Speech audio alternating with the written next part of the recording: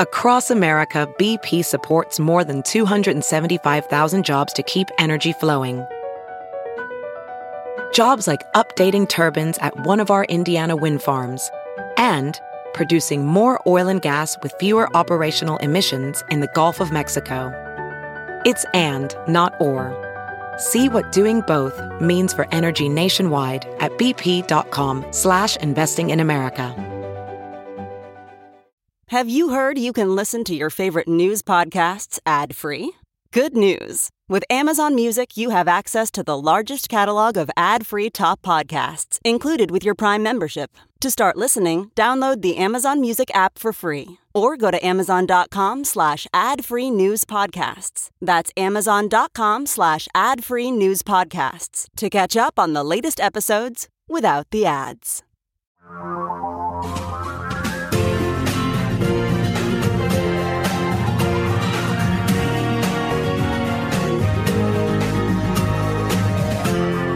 This is the Thom Hartmann Program. Thom Hartmann here with you, live from our shelter in place here in the great Pacific Northwest. And a lot has happened over the weekend, in addition to the summer solstice, right? The longest day of the year was, I believe it was yesterday, perhaps the day before, but it was the summer solstice, the official beginning, astronomical beginning of summer. It also means the days are going to start getting shorter. It's interesting where my chair sits in our living room when we're watching TV or watching the news or whatever. The sun hits me at different places at different times, over the last 2 months or so. It's just fascinating to actually watch it move across the sky and attend to that. There's a lot going on. And one of the things that I wanted to point out is that the American media is gleefully reporting that only 6,200 people, this is according to the Tulsa Fire Department, showed up at Trump's 19,200 person arena. But they're saying that the reason why this happened was because thousands of teenagers, Fox is even, this apparently started with fans of Korean music, K-pop fans, over on TikTok.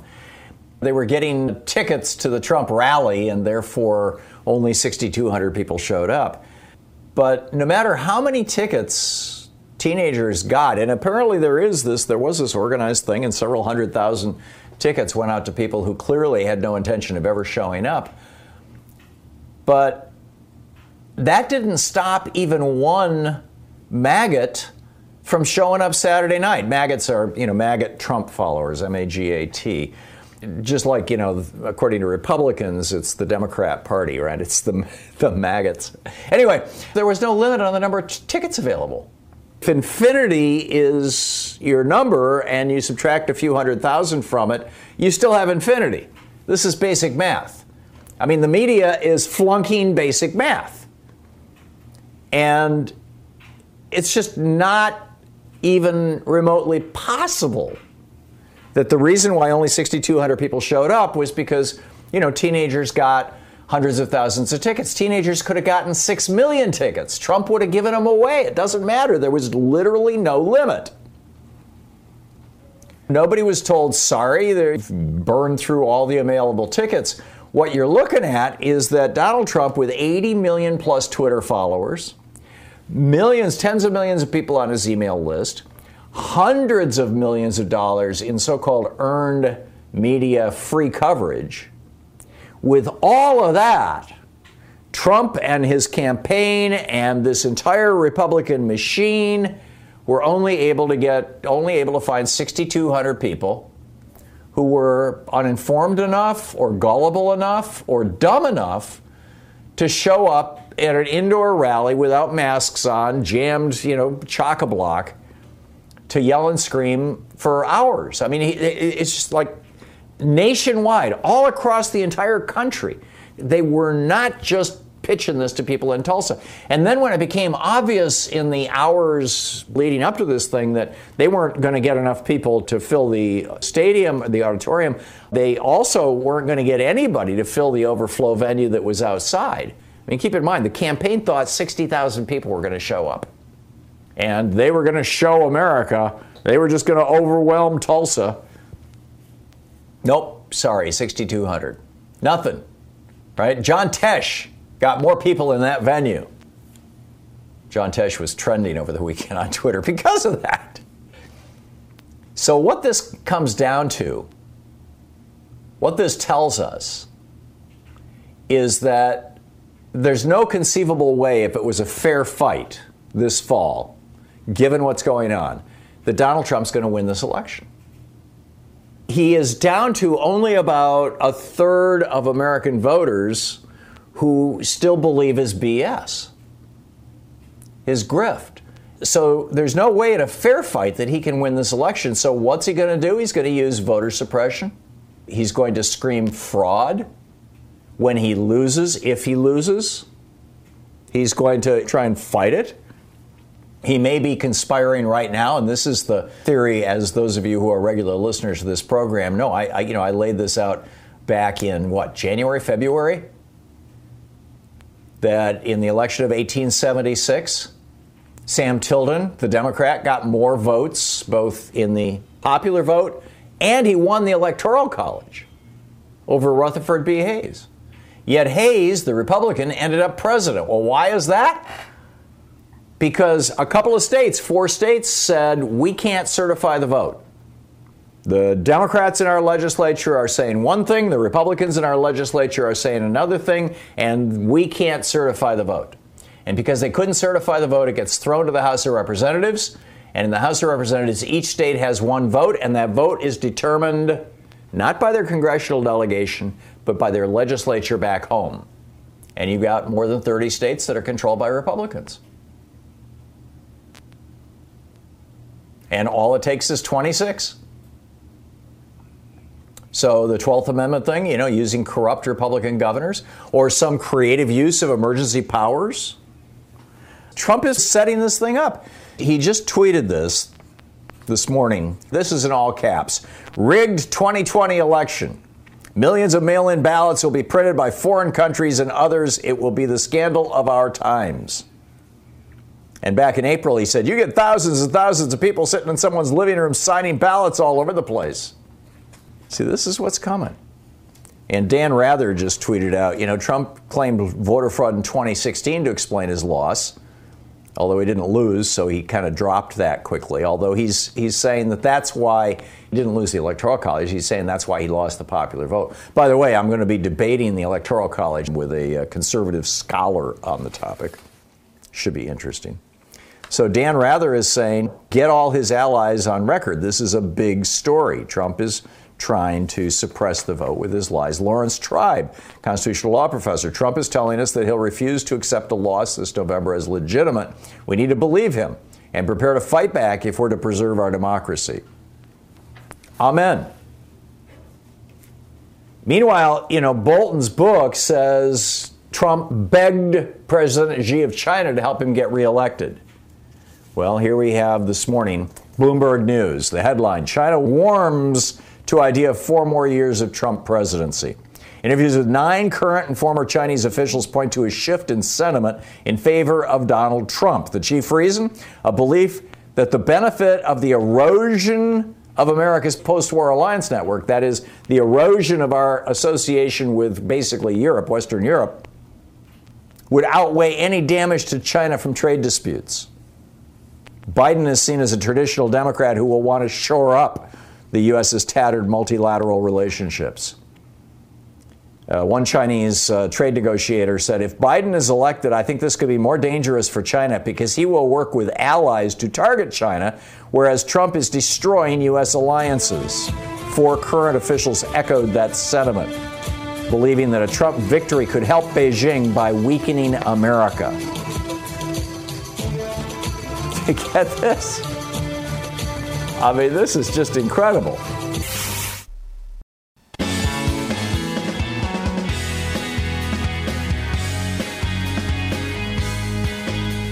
So, I mean, this is just kind of the beginning of it, right? What I was just ranting about. George W. Bush and Donald Trump both lost the popular vote.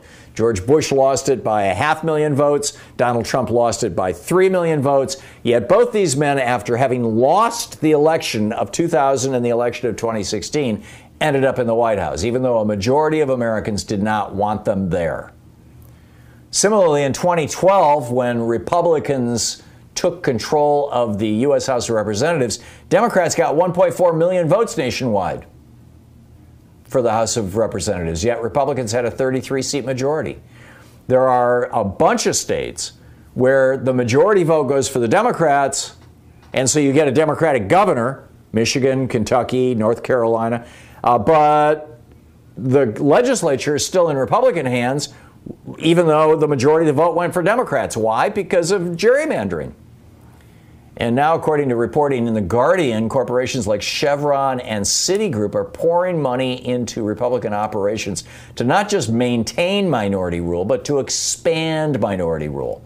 And billionaire-funded right-wing groups like FreedomWorks are reaching out to tens of millions of Americans, saying that allowing us to vote by mail during this pandemic would amount to voter fraud, which is this BS argument that they've used now for 30, 40 years to make it harder for people to vote.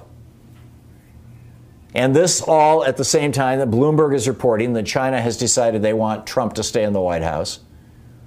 Russia wants Trump to stay in the White House. Donald Trump losing in poll after poll, but Republicans continue to run these states, even where Republicans got the smallest number of votes. And the Supreme Court has said, no, you don't have a constitutional right to vote.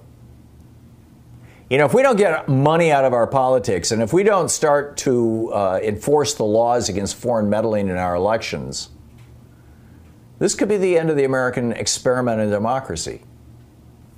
I don't think the stakes have ever been higher than this. China's saying, oh yeah, 4 more years? Yeah, just fine with us. And then, you know, over the weekend, Trump and Barr firing Jeffrey Berman, the lead prosecutor at the Southern District of New York. Now, keep in mind, Preet Bharara had been the prosecutor there. He was appointed by Obama. When Trump came in, he met with Preet Bharara. Sorry if I'm mispronouncing his last name. But he met with him, Trump met with him, and basically tried to get him to swear an oath of loyalty. Same thing he did with Jim Comey. And Preet said, no, I'm going to be independent. And so Trump fired him. Not right there on the spot, but, you know, within a matter of weeks, Trump fired him and replaced him with a guy who worked on his presidential transition team. A guy who he knew, a guy who was a big Trump supporter, a guy who had put money into the Trump campaign. That was Jeffrey Berman. He was a Trumpista. And so Trump put him in as number one guy at the Southern District of New York. And then turns out he was actually a good prosecutor. He went after Michael Cohen, a bunch of cases that really upset Donald Trump. And now they've fired Jeffrey Berman. And for the short term, he's being replaced by his assistant. But I'm telling you, they're going to fire her too. It's just going to be a week or so. They're going to fire her because they're going to get Jay Clayton in there. And, you know, they very much want Jay Clayton in there.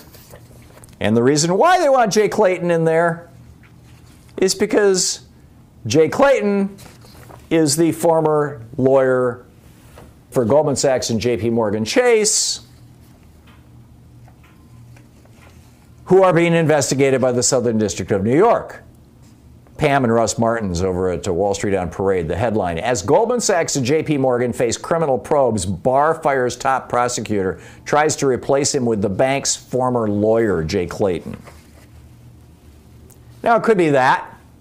It could be that they're starting to get close to people in the Jeffrey Epstein investigation. Keep in mind, Jeffrey Epstein got his first job teaching young people when he was hired by Bill Barr's father back in the day. Jeffrey Epstein was good friends with Donald Trump. He was there at his I believe he was there at his marriage to Melania. There's all kinds of pictures of these guys being good buddies. It could have been that it's not just getting close to Trump. It could have been that it's getting close to Trump donors. God, it could have been anything. I mean, what do you think Jeffrey Berman was closing in on? Whatever it was explosive, and it looks like Barr, frankly, the clumsy way that Barr handled this causes me to think that it wasn't Donald Trump who panicked and said, fire Berman. It was Bill Barr who panicked and said, I'm going to fire Berman. But, you know, time will tell. But the graft, the grift, The corruption, it's just never ending. So let's talk about this. Why is the media saying, well, Trump got punked by teenagers, as if to say it's not true that Trump can only get 6,200 people? I mean, that's the real story here, is it not? You're listening to the Thom Hartman Program. That either the Trump followers have figured out the coronavirus is real, or they're not buying his BS anymore. Which do you think it is? You're listening to Thom Hartman. So the last two Republican presidents of the United States were not elected by the majority of American people. George W. Bush lost by 500,000 votes. Donald Trump lost by 3 million votes, yet both went on to serve in the White House. The National Popular Vote movement is trying to fix that, to basically move the Electoral College out of the way so that we can have small d democracy in America. NationalPopularVote.com is their website.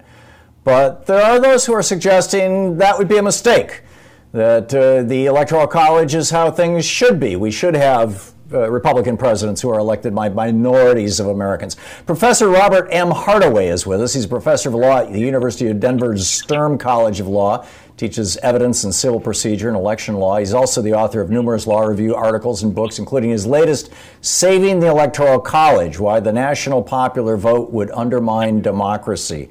You can tweet him at Sturm, S-T-U-R-M-C-O-L. Professor Hardaway, welcome to the program. Please make your case. Well, thank you very much. The MPVIC, the National Popular Vote Interstate Compact, has some threshold issues. One, it assumes that as you know, the compact would require states who enter into the compact to require that they allocate their electoral votes based on who wins the popular vote. But of course, that is an illusion. There is no such thing as a popular vote. When people go into the voting booth, they don't vote for a candidate. They vote for an elector who says, I may or may not vote for the person that you want me to vote for in the Electoral College. And so what happens when you have unpledged electors, like you do in some states? Or what happens if people elect electors who say they're going to vote for Hillary, but then vote for a Republican instead? How do you count popular votes for a particular candidate? Of course, it can't be done. So that's a threshold problem. And of course, like the French system, which is a popular vote system based on the Russian popular vote system, when you have that system, at least you have a runoff. In 2017, France elected a candidate with only 23% of the vote in the first round. And the voters in that country were so outraged by this popular vote system that resulted in a candidate being elected with 23% of the vote that over 1 million of them cast blank ballots. So that's just a threshold issue. It's a way to try to get around the Constitution in a way. But you really can't, because, of course, a lot of people have forgotten what they learned in 7th grade, which is that you cannot abrogate the one provision in the Constitution which cannot be abrogated by the normal amendment process is equal suffrage in the Senate. Every state gets 2 senators in the Senate, and that's the basis of the Electoral College. It is based on equal suffrage in the Senate, and that cannot be abrogated unless every state agrees. Okay. If I'm understanding your argument correctly, you're saying that, number one, there's the problem with faithless electors. Number two, that this would be an effort to get around the Constitution. And number three, popular votes are not popular in France. We elect every governor in the United States with a popular vote. It's, like I said, it's called democracy in a republic. Setting aside for a moment the constitutional issue, unless that's your only argument, is there a reason why we should have a president serve as president who actually lost the national popular vote?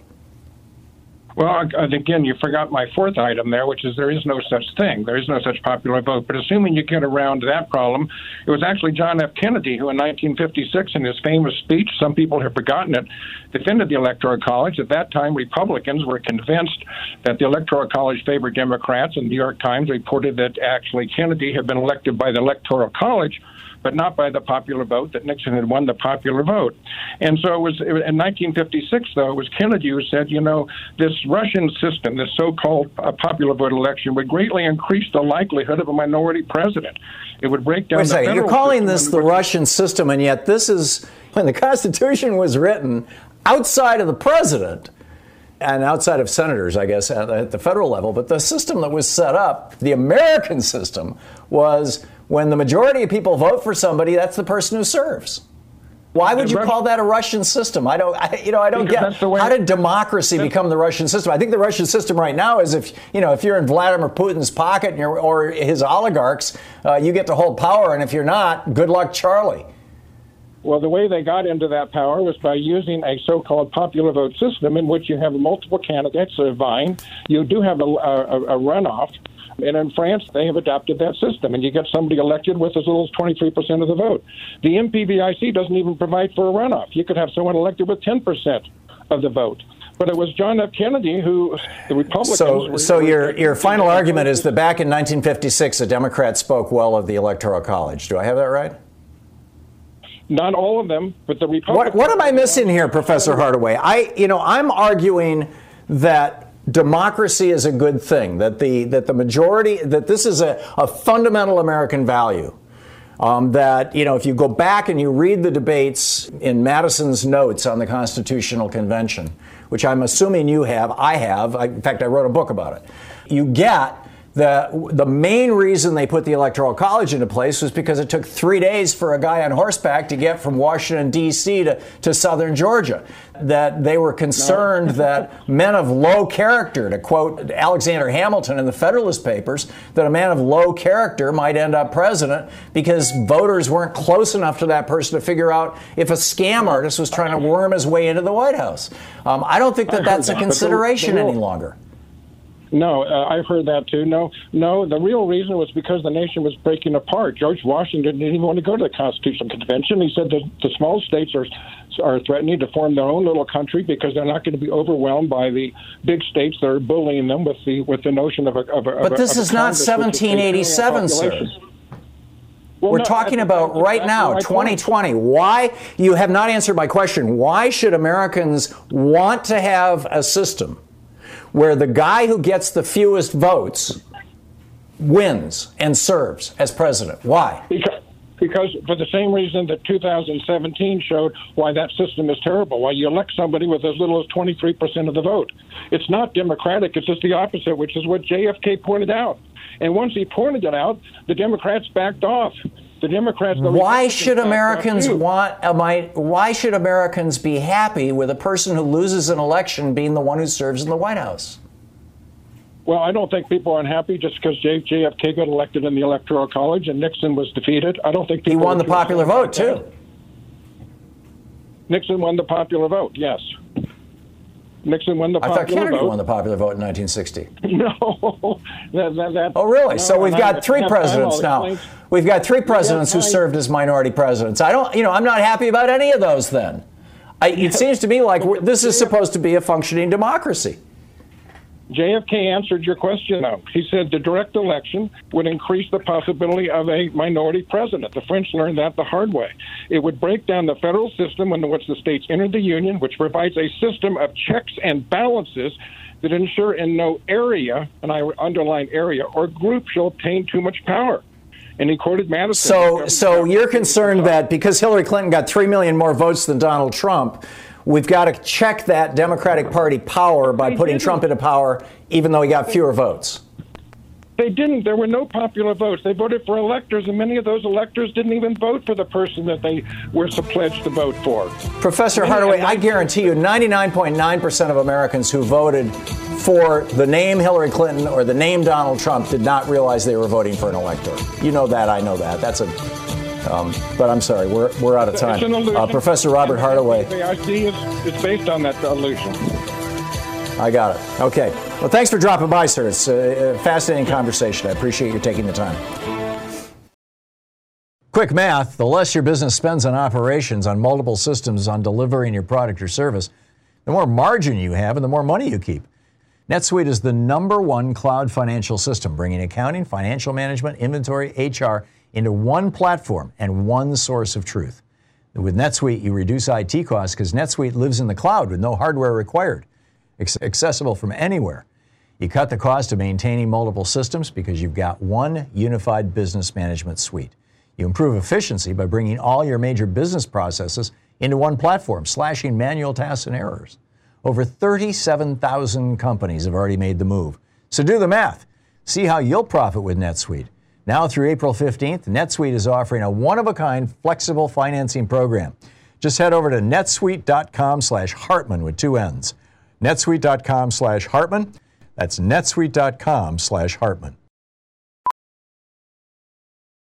Professional welder Shayna Ford used VR training developed by ForgeFX to hone her skills as a welder. The more time that you spend practicing it, that's what separates a good welder from a great welder. VR training can help students like Shayna repeatedly practice specific skills. Virtual reality definitely helps because the more muscle memory that you have, the smoother your weld is.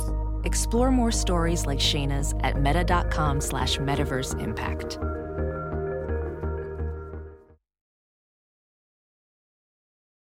As you write your life story, you're far from finished. Are you looking to close the book on your job? Maybe turn a page in your career?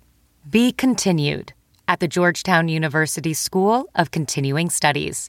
Our professional master's degrees and certificates are designed to meet you where you are and take you where you want to go.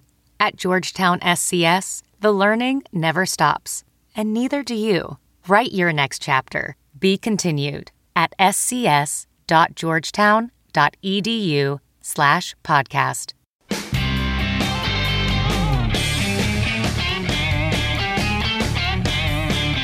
1 minutes past the hour. Just to correct the record, I hate it when people come on this program and say things that are, in defense of their arguments that are simply not the case. John Kennedy won both the popular vote and the electoral vote. And the popular vote was very close. He won by 112,000 votes. But John Kennedy got 34,220,984 votes, so 34.2 million. And Richard Nixon got 34,108,157 votes, or 34.1 million. So Kennedy got 34.2 million, Nixon got 34.1 million.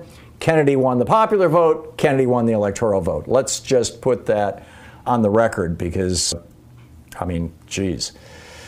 So anyhow, Robin in Boulder, Colorado. Hey, Robin, what's up?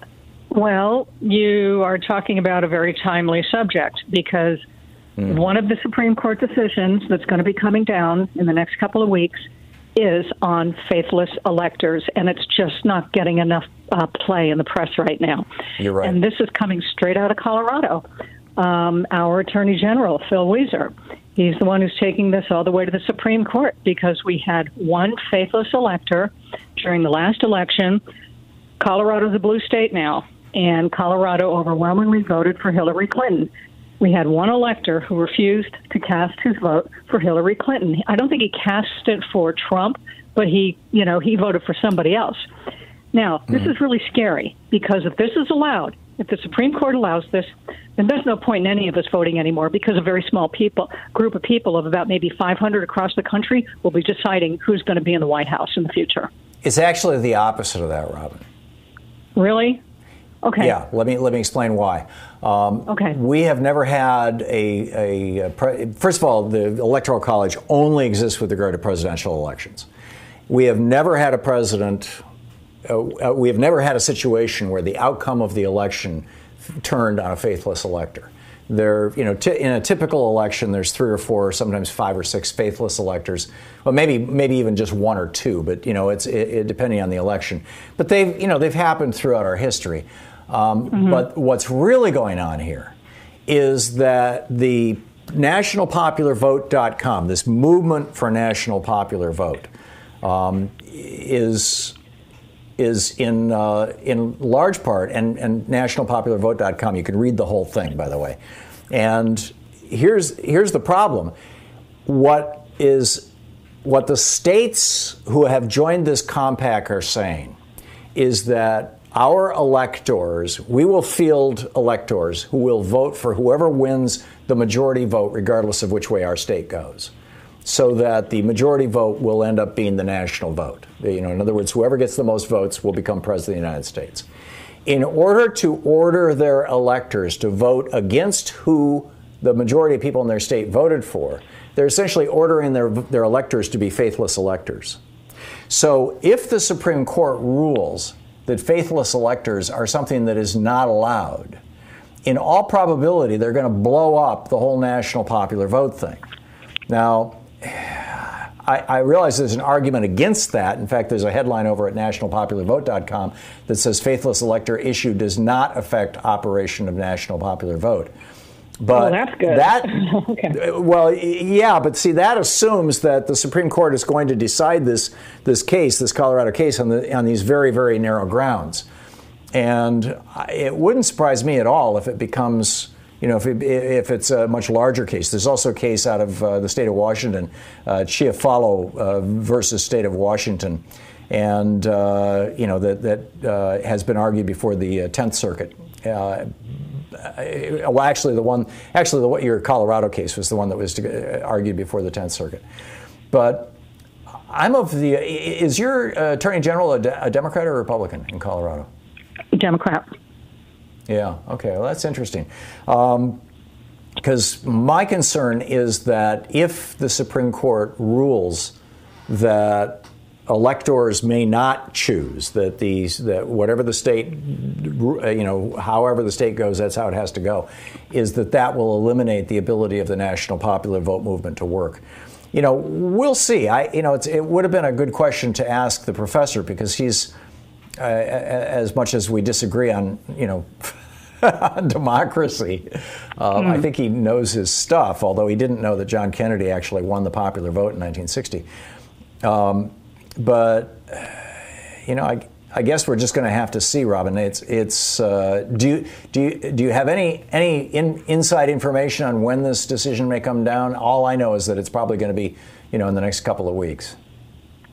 I have no idea. It's not getting much play in the news right now, because right now that's being trumped by some other issues going on, like COVID and the Black Lives Matter, which are very important. But the decision that they hand down is going to be so important, and it makes me nervous. And thank you for educating me on this. But regardless, it still has me nervous.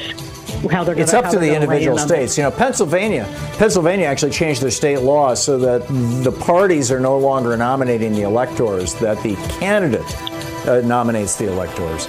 So, that'll probably eliminate faithless electors. But we'll see how it shakes out. Robin, thanks for the call. You're listening to the Thom Hartmann Program. Dave in Federal Way, Washington. Hey, Dave, what's up? Hey, not too much, Tom. I want to try to answer your question as quickly as possible about the firing of the Southern District of New York Attorney Berman. This could be related to Pompeo's response to the IG Linux. Remember, Pompeo did a rather extraordinary thing by very publicly, exposing himself to criticism over firing another IG. Right. This is just for people who don't know what you're talking about, Dave, the IGs are the inspector generals. Each department in the executive branch, each cabinet officer or office has one. And the inspector generals are like internal affairs to a police department. They're within the organization, but they investigate and keep clean the organization. And Pompeo fired his inspector general. I mean, this is just happening right across the board in Trump land. Back to you, Dave. Yes, and now let me say, if it was over a Saudi arms deal, okay? Now everyone's just going to say conventional wisdom is going to be like, that's ridiculous. We do arms sales all the time, but you have to look at the big picture. Look, General Flynn, he lied to the FBI over something is absolutely ridiculous. He knew he was told to lie, okay?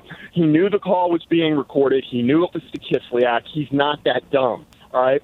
He was told to lie. And the reason why is these guys come in with big, big agendas. And now I think the agenda is really to shelve the concept of liberal democracy. Just put it on a shelf. It's not related to American exceptionalism. It doesn't matter if we have to force allies into compulsory service. We need allies against Russia and China.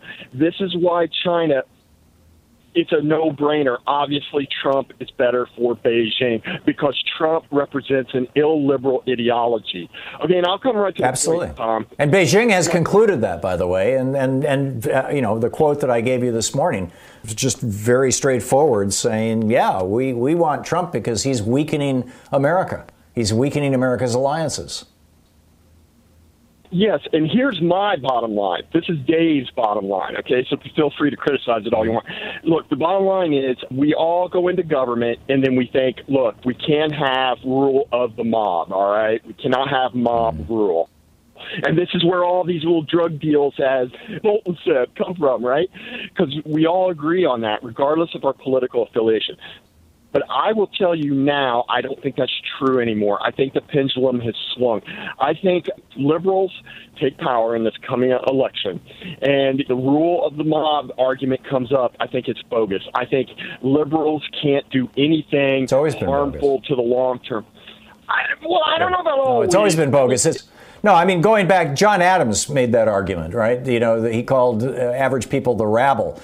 And at various times early and certainly during his presidency, was very strongly opposed to the rabble, to the mob. And this is the big argument that objectivists make, the Ayn Rand followers, is that, democracy is mob rule and therefore it's a bad thing. We should have rule by, an intellectual elite, the objectivists and the libertarians. Yeah, I get it. Dave, I got to move along, but did you make your point? Yeah. Okay. Thank you, Dave. Patrick, you were at the rally? I was at the rally. I actually went to the Minneapolis rally, too, to photograph that, and it's a tale of two cities, where Minneapolis was a grassroots effort, very positive, inclusive, empowering, and calls to action about, we need you to help make a bigger change in this country. This was the Minneapolis Trump rally. When was that? No, that was the George Floyd, the protests and marches in Minneapolis. Yes. Okay.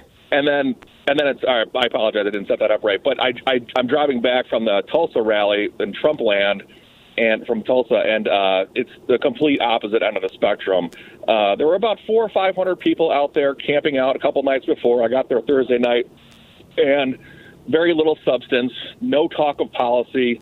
A lot of people showing up and just yelling Trump, Trump, Trump, Trump, Trump, Trump, 4 more years. Right. And sometime around 4 o'clock on Saturday, I thought there was going to be this huge flood of people. And I'm kind of looking around, and I said to somebody else, where is everybody? And there were a handful of protesters there during the day, maybe like a dozen off to the side, very quietly holding signs. And then at about 4 o'clock or so, I'd say the BLM protesters showed up, and there may have been 200, maybe 300 at the most. But they did not block anybody from going in. You could have walked right in, gone to the checkpoint, and walked right into the stadium or the arena and got a seat. It was there was very few people who showed up. Yeah, fascinating. Patrick, thank you. Thank you for the report. That's fascinating. Paul in Woodinville, Washington. Hey, Paul, what's up? Hey, Tom. I have a brilliant idea, as they say. I want to run this past you. So we talked, I don't know, it was a couple of months ago about what the Democrats should do is to, in Congress and at the federal level, should run on the idea of repealing the collection of the personal federal income tax. And I don't mean repealing the 16th Amendment, just leave the 16th Amendment alone. The 16th Amendment does not require the federal government to collect personal income tax. It simply allows the federal government. It's constitutional. So in this way, my idea would be that all taxes would be collected at the state level, or at least all income taxes. The states would pay their taxes. The states would pay taxes to the federal government. You know, the state treasurer would pay the federal income tax. And here's how the income tax would be assigned. You take the federal budget and you divide it by 538. That's how many electors there are, and you would pay the sum, your share, depending on how many electors you have in your state, not on your population. So you wouldn't be essentially breaking it down to averaging out the population, your average income. So that means Wyoming's going to pay more proportionally than New York or California because the two senators they have a greater proportion in electoral power, so they should. That's interesting. Why not? That's interesting. That's a way to even it up. A Wyoming voter has, 24 times more power than a California voter, something like that. Of course, that's as a ratio, I figured out they have 5.2 electoral votes per million people.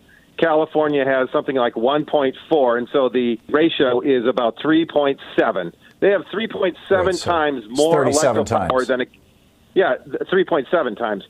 So they have that much more power than a Californian. And by the way, almost without exception, when you look at people who are in Congress, who are in the Senate, and frequently in the White House, they started running, for city council. This is where they started out. So these are all really actually very important positions to pay attention to and really important reasons to vote, number one. And number two, there is some pretty good polling showing that Texas may end up being a swing state. Texas may go for Joe Biden this time. So, those are your reasons to get out there and vote. Plus, it's just like, this is what you do in a democracy. Bill in Clifton, New Jersey. Hey, Bill, what's up?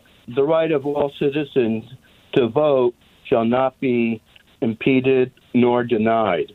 And I don't understand why that amendment has not been a hot topic, because, we don't have the right to vote because they didn't want to give women the right to vote when they wrote up the Constitution, because women were technically citizens. But what's that? Also, people of color, African Americans and Native Americans. Right, they were citizens. Yes. They could be counted, but they had no rights at all. As a matter of fact, there was an expatriation bill in 1907. If a native-born or American woman who was a citizen married a citizen of another country, she automatically lost her citizenship. And the only way to get it back is if her husband first applied and became a naturalized citizen, then she had to go through a naturalization process as well. But at that point in time, women still didn't have the vote. But in answer to your question, Bill, Democrats have been working since the 1970s to get this passed. I think it was in 73 when they passed the Motor Voter Act. And the Motor Voter Act, the preamble to it says the right to vote is a right held by all American citizens, or language to that effect. I may not be quoting it absolutely verbatim.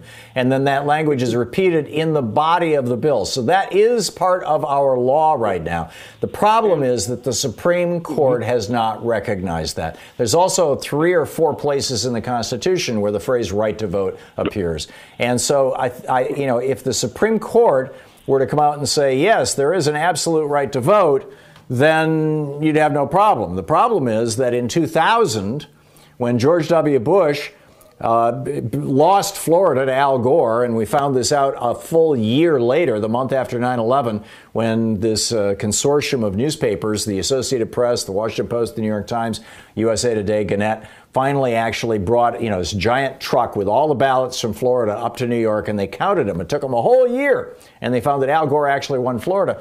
But in order to stop that count, you had the Brooks Brothers riot. You had, a bunch of Republican members of Congress, particularly Tom DeLay, who took their staffs down to Florida. They pretended they were Floridians, pounded on the windows, said stop the vote. And then they sued in the Supreme Court. And the Supreme Court blocked the Supreme Court of Florida, which had said the entire state needs to be recounted.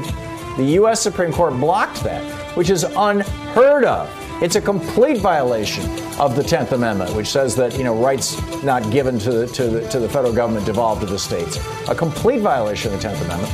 And that's why they said this doesn't apply to anything else. This is just to put George Bush in the White House. But that was, in that decision, Rehnquist literally said there is no constitutional right to vote for president. We got to fix it. You're listening to Thom Hartmann. Visit ThomHartmann.com for audio and video archives. The problem is it takes a constitutional amendment, and there have only been 27 of those passed since the beginning. There's been over 29,000 attempts to amend the Constitution.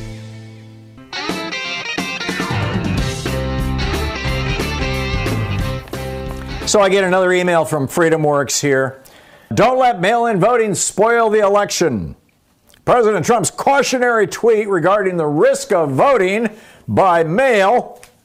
By the way, Trump votes by mail. His kids vote by mail. His press secretary voted by mail in 10 out of the last 11 elections. But anyhow, Donald Trump warning us about vote by mail was met immediately by so-called fact checks. Not only is there a wealth of supporting evidence from both sides of the aisle that mail-in voting is a risk to election security. Really? But soon after Trump was fact-checked, a report surfaced of one form of mail-in vote fraud in West Virginia. Yeah, this was a Republican, I think it was a mailman, who took a couple of ballots and was modifying them or throwing them away or whatever from people he thought were Democrats. Yeah, and he's going to jail. I mean, this is so rare that the exceptions prove the rule that it's rare. Anyhow, he goes on. Mail-in voting has long been part of the left's wish list, and as usual, Democrats are not letting a good crisis go to waste. And he's got this whole article that he wrote for the Washington Examiner. Yeah, the Republican, about a quarter of Americans right now, long before the virus, about a quarter, 24% of Americans voted by mail last year, or in the last election. A quarter of us. The only allegation of fraud was one guy in North Carolina who was hired by a Republican running for the state legislature who was buying ballots from people and marking them Republican and collecting ballots from Democrats and throwing them away. And he's in jail. That was the only case. And that was like 20, 30 votes. I mean, if you want to run a large enough campaign on vote by mail to actually swing an election, it's going to take a huge organized effort. It is so much more difficult than the sneaky stuff that Republicans are doing of saying, oh, we're only going to put 3 voting machines in this precinct so that people will have to wait in line for 8 hours. Now, that actually makes the news. People waiting in line for 8 hours, sometimes in the rain. Remember the scenes from Ohio in 2004? And that's voter suppression. That's election fraud, not voter fraud, election fraud. That's when Republicans rig it so that it's hard to vote. Well, they can't do that with vote by mail. They're hysterical about this. They're frightened about it. They're freaked out about it. If they throw you off the voting rolls, which is their number 2 most effective strategy, the number 1 most effective strategy is to make people wait in line. Because particularly people who might vote Democratic, blue-collar workers, paid by the hour, if you stand in line for 4 hours, you lose 5 hours worth of work time. You got, assuming a half hour to get there and back and park and all that kind of stuff. So how much do you want to pay to vote? This is functionally a poll tax. You want to pay 1 hour of your time, of your paycheck? 2 hours of your paycheck? 5 hours of your paycheck? How about 8 hours of your paycheck? How about a whole day of your paycheck? Would you pay that to vote? So that's their number 1 strategy. The number 2 strategy is they throw people off the voting rolls. The people don't realize that they're thrown off the voting roll. Show up at the precinct to vote, and the person says, well, I can't find your name, but here's a vote that. People vote the provisional ballot, turn it in, think they've voted. The provisional ballot never gets counted. Only get counted in red states if there's a lawsuit. Person goes on their merry way or even tells an exit pollster, yeah, I voted for Hillary Clinton. Which is why you find that in Ohio and Pennsylvania and West Virginia, in Florida, for God's sake, the exit polls showed that Hillary Clinton won. Clearly, large majorities. And yet the official tabulation, oh no, Donald Trump won. Well, that's because a lot of those people who voted for Hillary Clinton were given provisional ballots and their vote was never counted because they'd been removed from the voting rolls. Well, with mail-in voting, if you know that you're supposed to get your ballot this week and it's all over the news and everybody's talking about it and your friends are saying, hey, I got my ballot, I just voted, blah-de-blah, and you're saying, I never got a ballot. You still have 5, 6, 8 weeks until the election. You can call the Secretary of State's office and say, where the hell's my ballot? Oh, I'm George, I didn't see, I didn't. It looks like you got removed from the list. We thought you'd moved. Well, I'm still here. Okay, we'll put you back on. And you get a ballot in the mail. So the two most effective, I wrote a whole book about this, The Hidden History of the War on Voting. The two most effective forms of voter suppression that the Republican Party has been relying on since the 1960s, but they put on steroids in 2000. Those two most effective forms of voter suppression don't work with vote by mail. Now, yes, with vote by mail, if you've got somebody who's effectively organizing a criminal activity typically in a poor neighborhood where people are willing to sell their ballots, you can have a problem. This happened in England, in London, in a poor neighborhood. Somebody was buying ballots and filling them out. Yeah, that's possible. But that's nothing compared to throwing, 500,000 people off the voting rolls just before the election, like Brian Kemp did in Georgia before he went up against Stacey Abrams. That's 500,000 friggin' people. Try going out and buying 500,000 ballots. Welding instructor Alex DeClaire knows firsthand how VR training platforms like ForgeFX can help meet the demand for skilled workers. Anywhere you go look, there's going to be a shortage of welders. VR training can help welding students learn the skills they need to begin and advance in their career. The beauty of virtual reality is it simulates that exact muscle memory that they need. Explore more stories like Alex's at meta.com/metaverseimpact. Ron in Tulsa, Oklahoma. Hey, Ron, what's on your mind? Well, I've been watching these protests on TV, and I see a lot of young people out on the streets. And to your previous caller's point, the young people need to get registered and vote because, as you say, it is not just President, Congress, and Senate. It's on down ballot who your mayor of your town is or your city, who your city council is. They control the police departments. And to me, the young people need to get registered and let's have a big vote because, like you say, that's what they need to control down on the lower end of the scale. What do you think? I am absolutely with you, Ron, and you said it very well. Thank you very much for putting a punctuation mark, an exclamation mark at the end of my comments. John in Seattle. Hey, John, what's up? Hey, Tom. Thanks for taking the call. Love your show. This weekend, my wife and I tuned in, as we normally do, PBS NewsHour, and we were surprised to see that in place of the PBS NewsHour, we were treated to Donald Trump's rally in Oklahoma. Frankly, really? On PBS? Yeah, it was. Online, YouTube. I thought my wife had a very good idea because we were both just so upset with these, phrases of Joe Biden answering to the, lefty mob, on and on. At any rate, my wife turned to me and she said, I wish. We should have something in this country where you sign up, you throw your ring in the hat to be a candidate, to run for office. You should also have to make an oath, not an oath of office that we've already seen as what good does it do, but we should have something where candidates pledge an oath to their people that they will not lie, that they will tell the truth.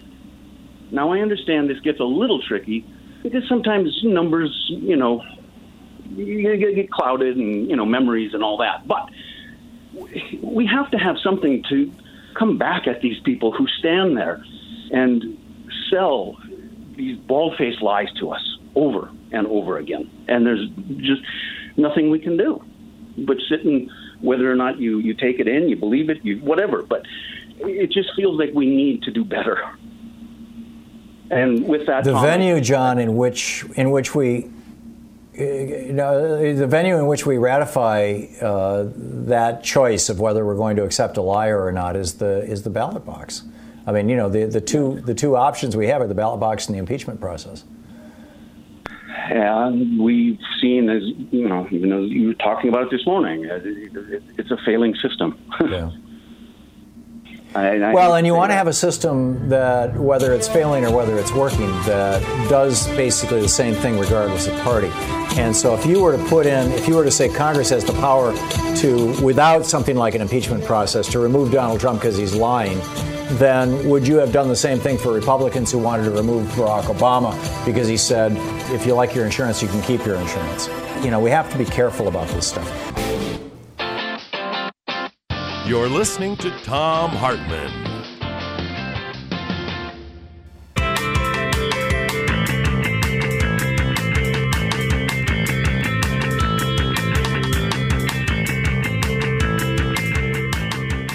Roger in Queens, New York. Hey, Roger, what's on your mind? The professor you had regarding the Electoral College, it seems his biggest argument was, and I'll agree with him, nobody should get in with 20% of the vote, 15%, 10%. Well, the answer is runoff. And from my understanding, that they have a way of voting that there's automatic runoff. You don't have to do a second time. People choose their first choice, second choice, third choice. And I think anybody that should get in with 50%, but that's still the popular vote. That's right. And if you've got 5 candidates, somebody could get in with 21% of the vote, but at least they got more than anybody else did. I mean, that's how it works. And France, because they have France evolved out of a parliamentary system. Where the party that got the most votes would appoint the prime minister. They decided, no, we want the people to have those votes. But there's all these political parties in France because they have a parliamentary system. You can't compare that to the United States. He was, in my opinion, he was being just massively disingenuous. I agree. Thank you, Thom. Yeah, thank you, Roger. Good to hear from you. Hilda, what's up? Being as all the talk about the election being rigged or stolen or twisted or whatever they want to do with it, I want to know, is there anything being done? And if so, who's doing it to take care of it, that this won't happen? Whatever they're making new ballots, mailing them out to people, the lines are 6 hours long. Is there anybody working on it to fix this? Yeah, the whole Democratic Party and a number of allies of the Democratic Party. This election is going to be an absolute mess, Hilda. We've already seen that. We saw the preview of it in Georgia, and Brian Kemp will make sure that in November it's even worse. We saw this in Texas. Greg Abbott's going to make November even worse. We've seen the legislature of Wisconsin messing with this thing, forcing voters to show up during an epidemic or a pandemic in order to vote. It is going to be a disaster. Hopefully, out of that, there will be Democratic control of the House, the Senate, and the White House, and we can actually pass some legislation that says, number one, that Americans have a right to vote, and therefore, because we have a right to vote, local governments, state governments, or even counties and whatnot, can't mess with that. They can't play these games. They can't shut down voting precincts. A lot of this was set up, you'll recall, by the Supreme Court in 2013 in the Shelby County decision, where John Roberts said there's no more racism in America, so we're going to gut the Voting Rights Act, and that brought us right to this moment. In fact, had John Roberts not done that, Donald Trump would not be president right now. So, it is a mess. It's going to be a mess this fall, I guarantee it. And that's why we need to, and they're going to try and steal somewhere between 5 and 15% of the vote, which is why we need to show up in overwhelming numbers no matter what. But Hilda, you asked the $64,000 question, and the answer is it's going to be a disaster. Hilda, thank you for the call. Helen in Fairmont, West Virginia. Hey, Helen, what's up? Well, I cannot stand Donald Trump. I'm like John who has high blood pressure because I had a stroke. But I had a time I called whenever they were trying to impeach him.